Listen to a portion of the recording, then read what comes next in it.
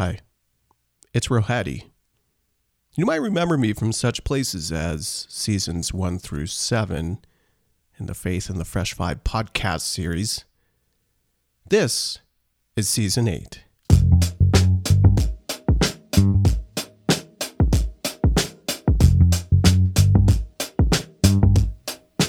You might also be wondering, what's in store for season 8? Well, I'm glad you asked.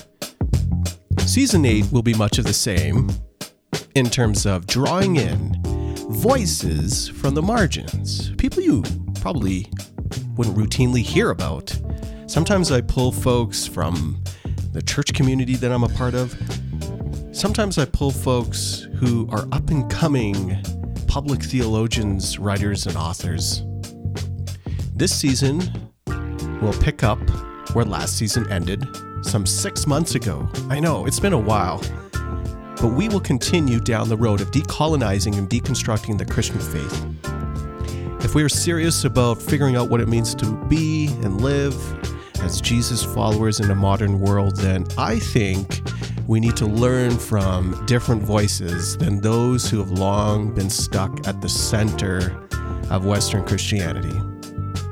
That starts here. Well, it doesn't start here.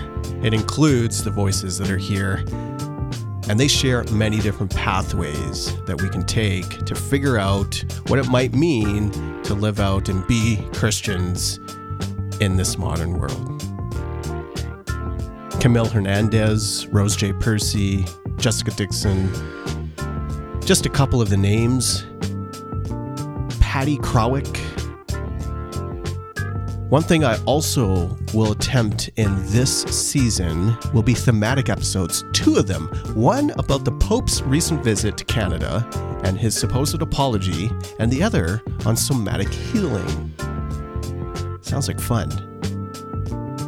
Thanks for being here. Don't forget to rate the podcast and review it. Wherever podcasts are sold, it goes a long way. And let me know what you think of the podcast and what you might want to hear. Let's go. Season 8 is upon us.